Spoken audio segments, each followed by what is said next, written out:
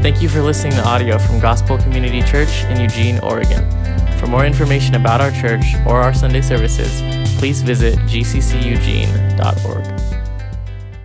This morning, we are going to be transitioning, actually, a little bit in our Saints in Society series. So in the past, we've had sections on the saints' morality, marriage, singleness, and freedom, and what that looks like in society. And so now we're going to move into the saints' gathering. So this is more corporate, what we're going to be talking about. And the cool thing about this section, I think, is, like, yes, saints are set apart as individuals in the society to display God's, character, show who he is to our society. But imagine what a whole community can do. So it's not just individuals set apart in society. It's a whole community, a whole body of saints. And imagine what that can do. So I get excited thinking about talking about the next few sermons of what it looks like to how saints gather in society. So yeah, what does it look like, for a church body, and even more so, the whole body of Christ to be set apart from society? And that's what we're going to be talking about. And so I'm going to push us today a little bit, not to just think about being set apart as if, like, not tainted. I think sometimes we're like, oh, you're set apart, that means you're not tainted by this, like, corrupt world or something like that. But actually more so, what it looks like to be a body of believers who are professing that Jesus has transformed them, and that they should look very different in society. I feel like I'm going to get stung, so if you see it land on me, just tell me. Oh, there it goes. I love this, like, meeting outside. I hear motocross race behind me, and I grew up in Idaho, so I feel like I'm at home. So this is awesome. And many of you who know me actually know that I didn't grow up in a Christian home. I actually got a Facebook memory this morning that 10 years ago I got baptized today at, like, a college fall retreat in a horse trough of all places. And my guy who did college ministry at the time, and then my best friend who, like, led me to the Lord were, like, baptizing me. So it was, like, a pretty cool memory. But the thing is, when I was in college, I was introduced to the person of Jesus. It wasn't a religion, it wasn't a lifestyle or a person. And interesting enough, it wasn't actually the Bible or sound doctrine or specific theological concepts that drew me to the person of Jesus. It was actually a community. Like, it was people who loved Jesus and were willing to choose to live different lives that drew me in to the person of Jesus. I was like, hey, these people are living differently than everybody else that I see in college, and there's something different about them, and I want to know what that is. And I bet if I were to, like, go up and talk to each of you individually, there would actually be a lot of people here, I would guess, would have similar experience, like where you may have maybe listening because somebody asked you to be here, or you attended church because a group of friends who were going and you wanted to know what it is that they believed. And so, as great as these stories are of how community has positively impacted us, sadly, there's actually just as many stories of people who are turned off to Jesus because of community and because of community of believers, whether they experience judgments for their behavior, felt excluded, or maybe kept at an arm's distance, and maybe just never got approached or welcome in. Maybe they came to church and no one came up and talked to them. And so my point here is that I really believe this to the core of me, that the body of Christ has the power to bring so much life into our society, but it also has the power to do damage to our society as well. So what we're talking about this morning is no small thing. And I know I started this by dropping, a big weight, but I think it's actually an important weight to be talking about. And so the truth is, I think that as followers of Jesus, we often fail to live set apart from community, one that is united in our faith in Jesus. And rather, we often become divided on thoughts, opinions, giftings, and all sorts of other things. Just take a look around or scroll through your social media feed, and you will find that out in about 5 seconds, that we are very, very divided on things. And this affects the witness to those people who don't know Jesus, those people like me when I was in college. And if you're new here with us, or still investing in Christianity, I'm really glad that you're here, and I'm praying and hoping that for you, as well as people who have followed Jesus for a lifetime, gain an accurate picture of what a community centered on Jesus looks like, and what it looks like to live set apart from society. And thankfully, we have the Word of God to guide us. It's not going to be me, talking up here on my opinions, but God's Word, I think, will guide us in this and what it looks like to live set apart. And so with that, let's go ahead and pray. God, thank you for this morning. Thanks for the sunshine. It's nice to have it on my face. Thank you that we have a place to meet and gather together. Yeah, in the midst of the craziest time that I think any of us have really lived in, potentially. And so thank you for that.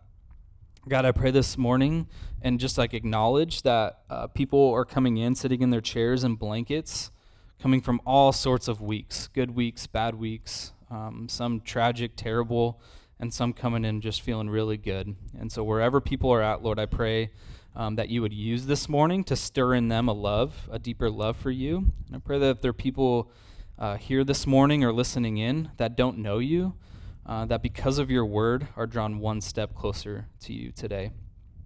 Father, I pray, that if there's anything I say that is not true or not of you, that it would go in one ear and out the other. But if there is anything that you have said in your word, that you would just allow it to sink deeply into people's hearts, that it would be a rock in their shoe, that they would never be able to not stop thinking about. And Father, I just pray for this morning that it would glorify you, that we would make you the hero, that I wouldn't be the hero or any one of us, but that you would be. And I pray this all in Jesus' name. Amen. Okay, so we're going to be reading through the entire chapter 12 of 1 Corinthians. So we're going to be covering a lot. So if you have your Bibles or your phones, go ahead and turn with me.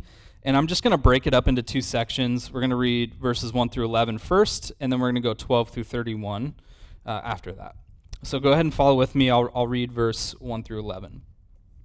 Now concerning spiritual gifts, brothers, I do not want you to be uninformed. You know that when you were pagans, you were led astray to mute idols, however you were led. Therefore, I want you to understand that no one speaking in the Spirit of God ever says, Jesus is accursed. And no one can say Jesus is Lord except in the Holy Spirit. Now there are varieties of gifts, but the same Spirit. There are varieties of service, but the same Lord. There are varieties of activities, but it is the same God who empowers them all in everyone. To each is given the manifestation of the Spirit for the common good. For to one is given through the Spirit the utterance of wisdom, and to another the utterance of knowledge, according to the same Spirit. To another faith by the same Spirit, to another gifts of healing by the one Spirit. To another the working of miracles, to another prophecy, to another the ability to distinguish between spirits, to another various kinds of tongues, to another the interpretation of tongues. All these are empowered by the one and the same Spirit, who apportions to each one individually as he wills. Okay, so what's happening here? Just a little context. Paul is responding to a letter that he actually received from the Corinthians. And so there must have been some sort of disputes over spiritual gifts, something like that, which is why he starts out now concerning spiritual gifts. He's addressing something that they brought up. It's kind of unclear what exactly is happening here, what the issue is, but it must have been big enough for Paul to talk about it. I mean, he could have talked about a lot of things, but he chose to directly address this. And we can assume it's causing some problems, otherwise he wouldn't. So there's got to be some sort of big deal going on and disputes going on that's creating some division, and that's kind of like the backdrop of our conversation today.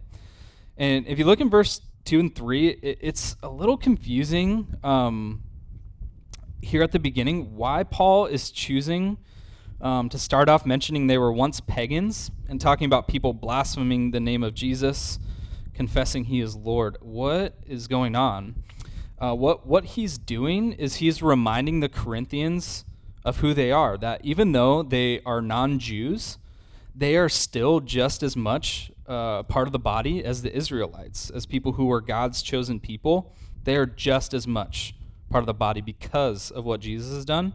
And that's the premise of the whole conversation. He's like, you're not separate. There isn't an Israelite body and a Gentile body or a non-Jew body. They're all one.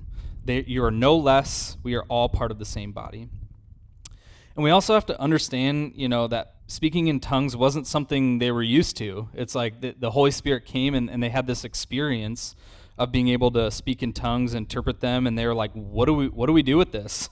And so people kind of took it their own directions in different ways. And Paul takes them to the basics, that if someone's truly speaking of the Holy Spirit, kind of like the common sense piece of it, they'll never say something blasphemous like Jesus is accursed. He's like assuring them, you're not going to find someone talking like that if they have the Holy Spirit in them. And likewise, anyone who says Jesus is Lord is not just people speaking in tongues, but people who have the Holy Spirit living within them. And so anyone who professes him as Lord has the Holy Spirit with him. And so my guess, I know this is kind of like, what's happening?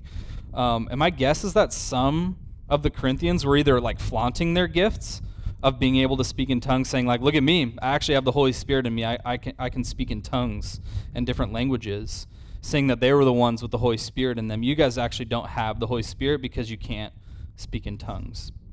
Causing those who didn't speak in tongues wondering, do I actually have the Holy Spirit in me? Like I believe and I profess Jesus as Lord, but I can't speak in tongues, so therefore do I not have it? And so Paul puts this dispute to rest. He says, no, anyone who has said Jesus is Lord has the Holy Spirit in them. And I think that's important for them to know, is like, okay, that's provides some clarity. And Paul also needs to include an important point when talking about the body of Christ, and that is God himself is the foundation for unity and diversity. And that's actually my title today. I forgot to say it at the beginning. I should have. But it's that the saints gather in unity and diversity. And so we see this actually right here at the very beginning of this chapter, and that he's a communal God. God is communal, the Trinity itself. He mentions Spirit, he mentions Lord, and he mentions God. Why does he mention three different things? It's actually a picture of what unity in the midst of diversity, because the Trinity itself is a diverse group, all in one essence, but also very distinct. Three different distinct persons, but are one God. They're one in essence. And so Paul does that to establish it's the same thing in the body of Christ, in community. Although there are variety of distinct gifts or things that we're good at, personalities, backgrounds, skin colors, we are actually all still one body of Christ. Which means here in GCC, our members can have, again, variety of gifts, talents, things they bring to the table, yet we're still one body, which is pretty cool. Another important distinction is that, he's not here, so, I can pick on him, and it's true. This is not Rick's church, Like, this is not his church. It's actually isn't any one of our churches. It's one that belongs to God, and he is the one that keeps it together. And he is the one who unites all of our giftings and personalities. It's not Rick. Sorry, man. But, and then going down, still walking down, is verse 7. The whole purpose of these is for the common good, not the individual. And so my question, one question I like to ask is, are you using your gifts, whatever it is you're good at, for the common good, for the good of others, to benefit others, or do you use them for yourself? Or potentially, do you not choose to use them out of fear or insecurity? Do you use those to build up other people? And if you don't feel like your gifts are being used, you should just come talk to me. I know what that feels like. And I also know what it feels like not to know what you're good at. And we'd love to find a way to help you with that. And so really, I want to sink in here to the last few verses of this. And Paul shifts into the nitty-gritty of what it means for them as a community. He goes on to list a variety of giftings that people could receive. So he's like, that's where this big list comes in. And I should have, started with this, but it's okay. It'll go here. is that I know that there are different opinions on whether or not we still received giftings after the first apostles died. So I think there are just some different thoughts on that. Some people think that after the apostles died, that people didn't receive like gifts of being able to speak in tongues, healing, and those kinds of things. But some people believe we still have access to those gifts today. But for the sake of time, I'm actually not going to get into that. I'm sorry. I'm sure it would be a juicy conversation, and I'd probably get a poll from you guys. But what I will say is whether we're giving these specific gifts today or not, we are all undeniably gifted at different things. I think we can all agree that whether or not we have those, we're all good at something. We're all gifted at something, and that is God-given. He gave that to you. And some of you, just kind of stealing or contextualizing what Paul said, some of you are just really wise and knowledgeable. Like, some of you can speak truth and wisdom into all kinds of situations. You're the kind of people I love to approach and know if the decision I'm making is a good one or bad one. My wife is very good at this, and I usually ask her if my decision's good or not. A lot of times it's like, let's tweak it a little bit. But I'm grateful for her. Some of you are just really, really faithful. You're incredibly faithful no matter what the circumstance. Wildfires, COVID, our country on the brink of shattering, you still have an unmovable faith in God for him to work. And you're the kind of people our church body needs in all circumstances, but how much more do we need you today? Some of you are phenomenal prayers. You seek the Lord diligently in prayer and pray for miraculous things to happen, and they do. Like, you pray for things and they actually happen.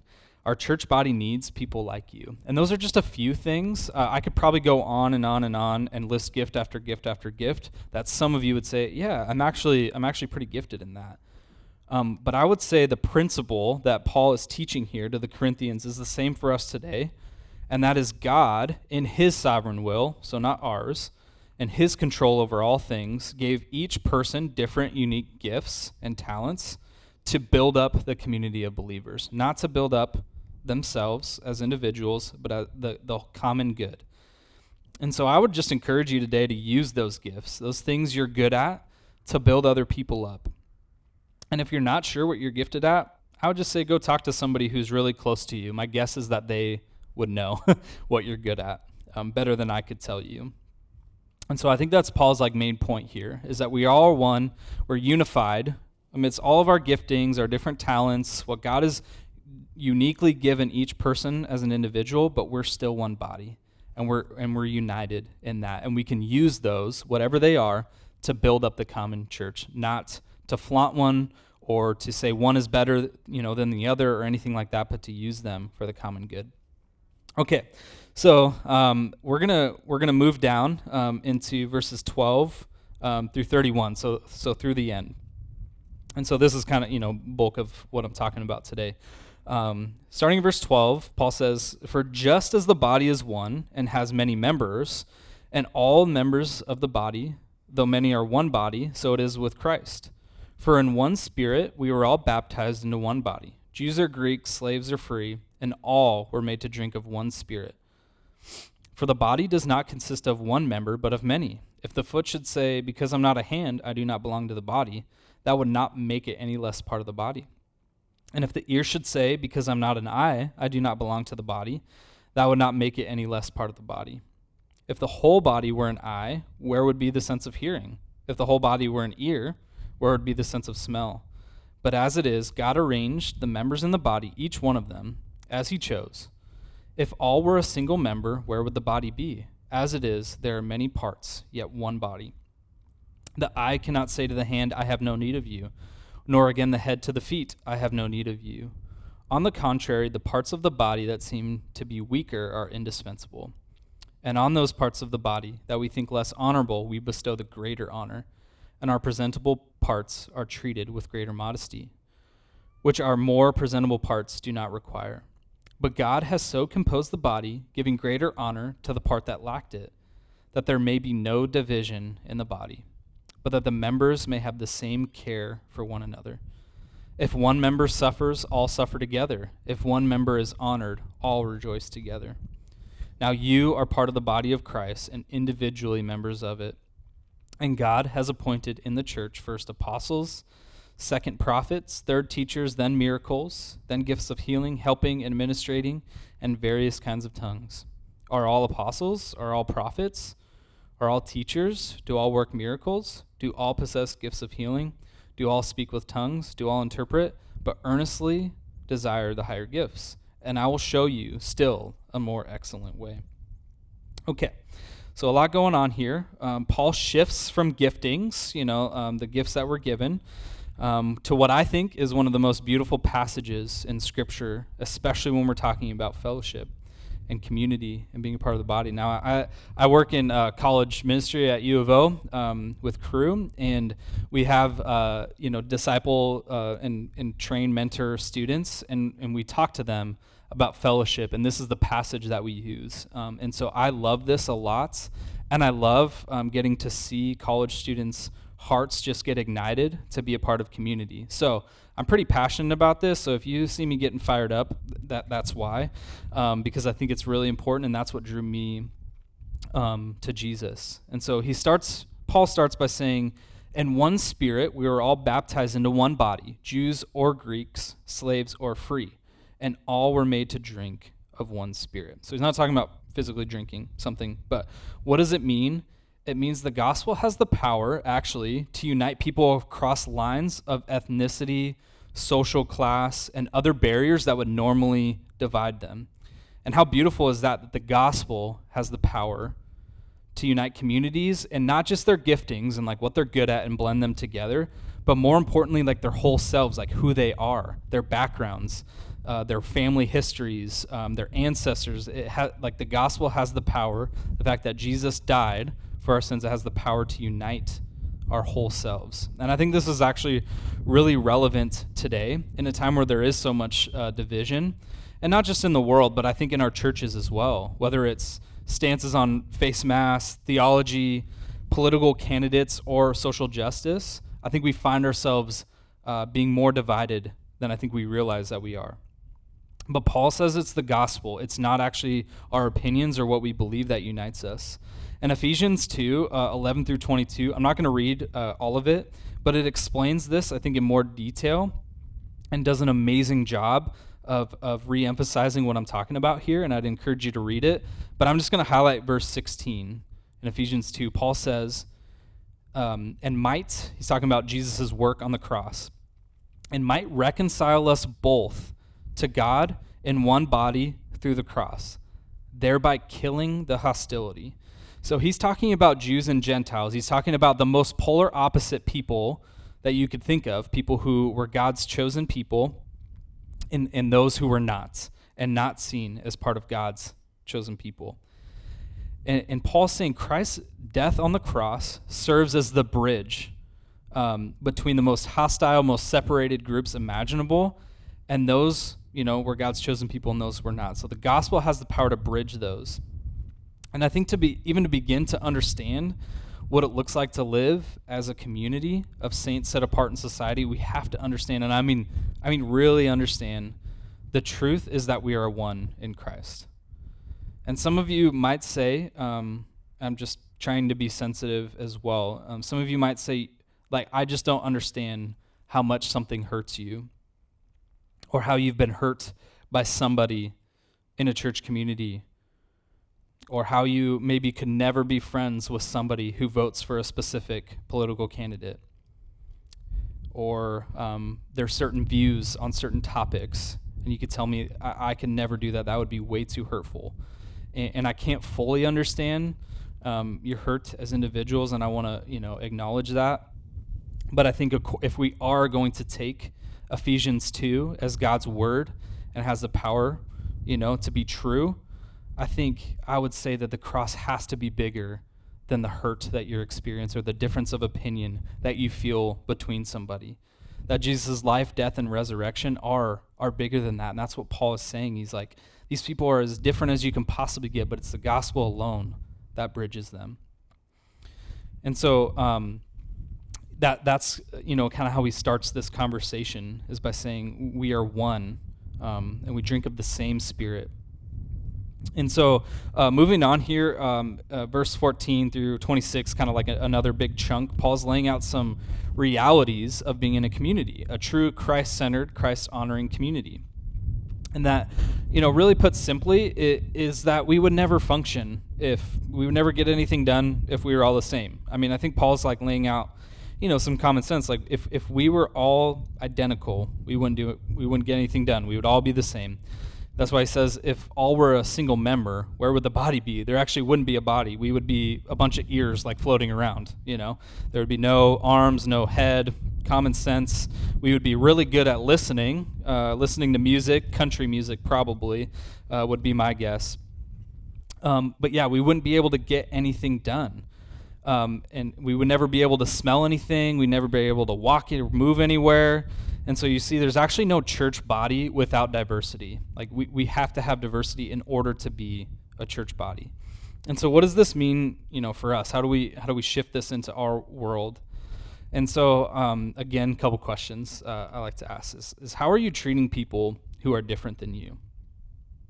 I mean, really ask yourself, how do you treat people who are different from you? People who have a different cultural background than you, or different views and opinions than you, different hobbies, and do I dare say different theology than you?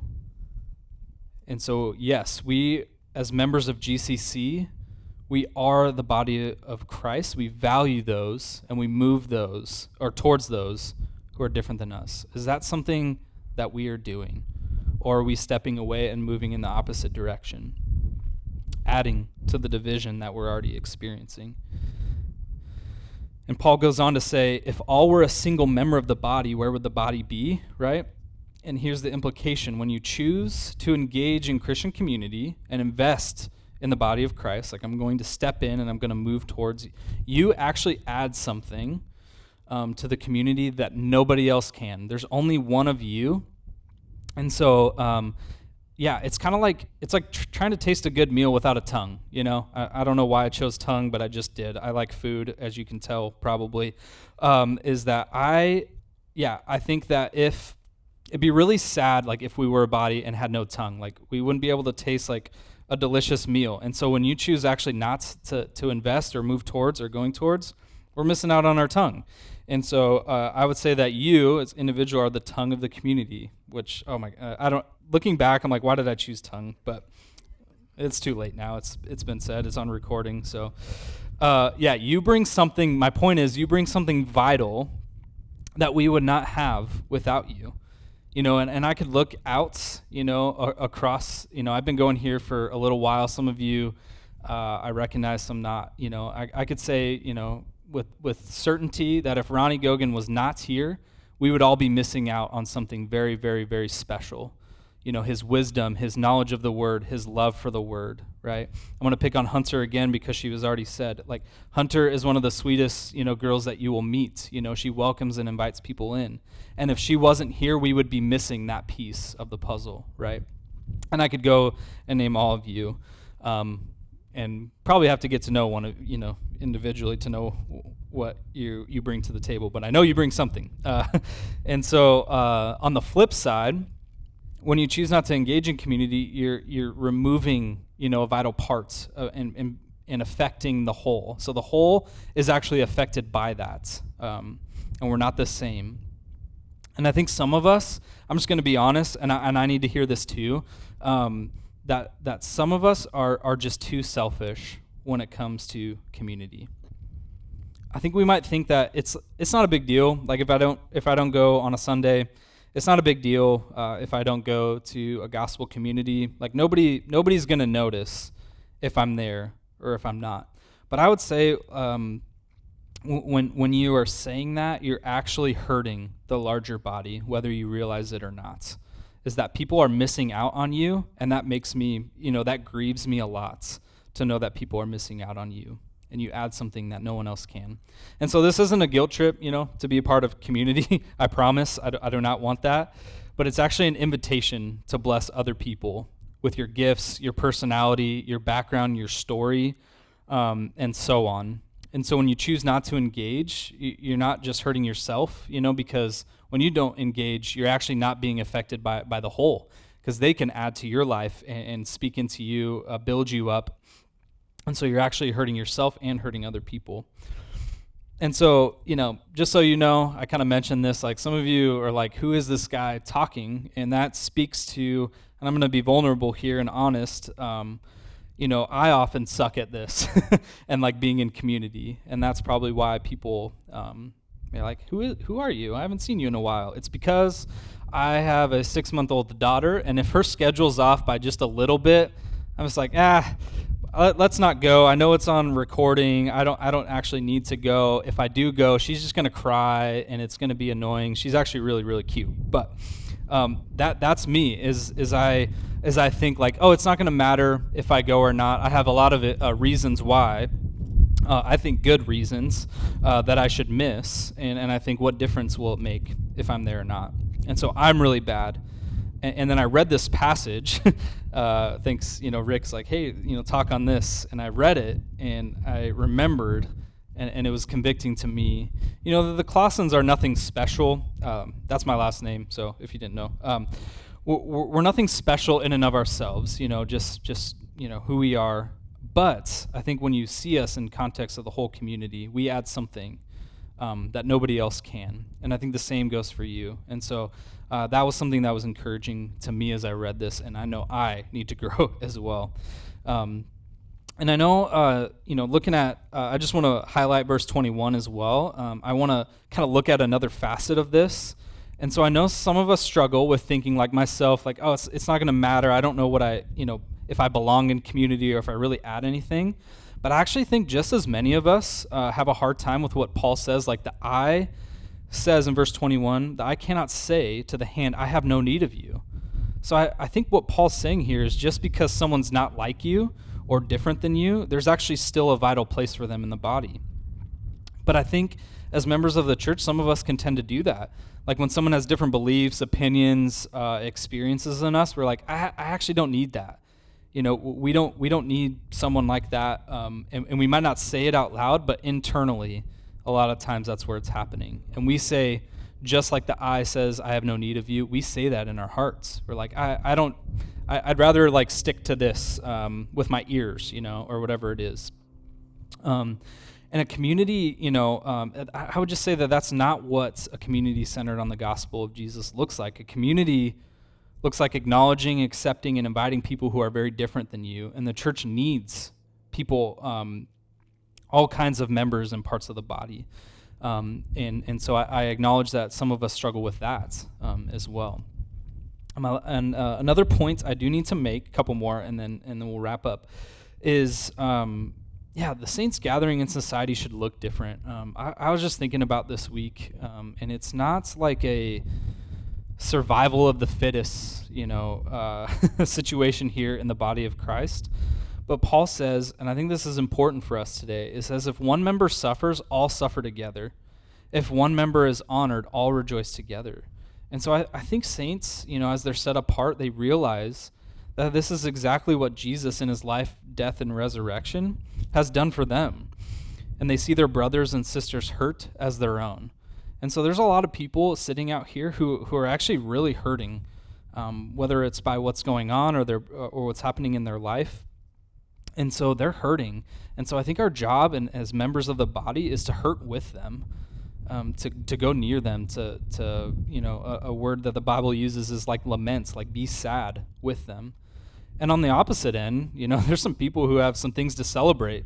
Like maybe people are getting engaged or having babies or moving. It's like we have things to celebrate with people. And I think that's what a body of Christ looks like.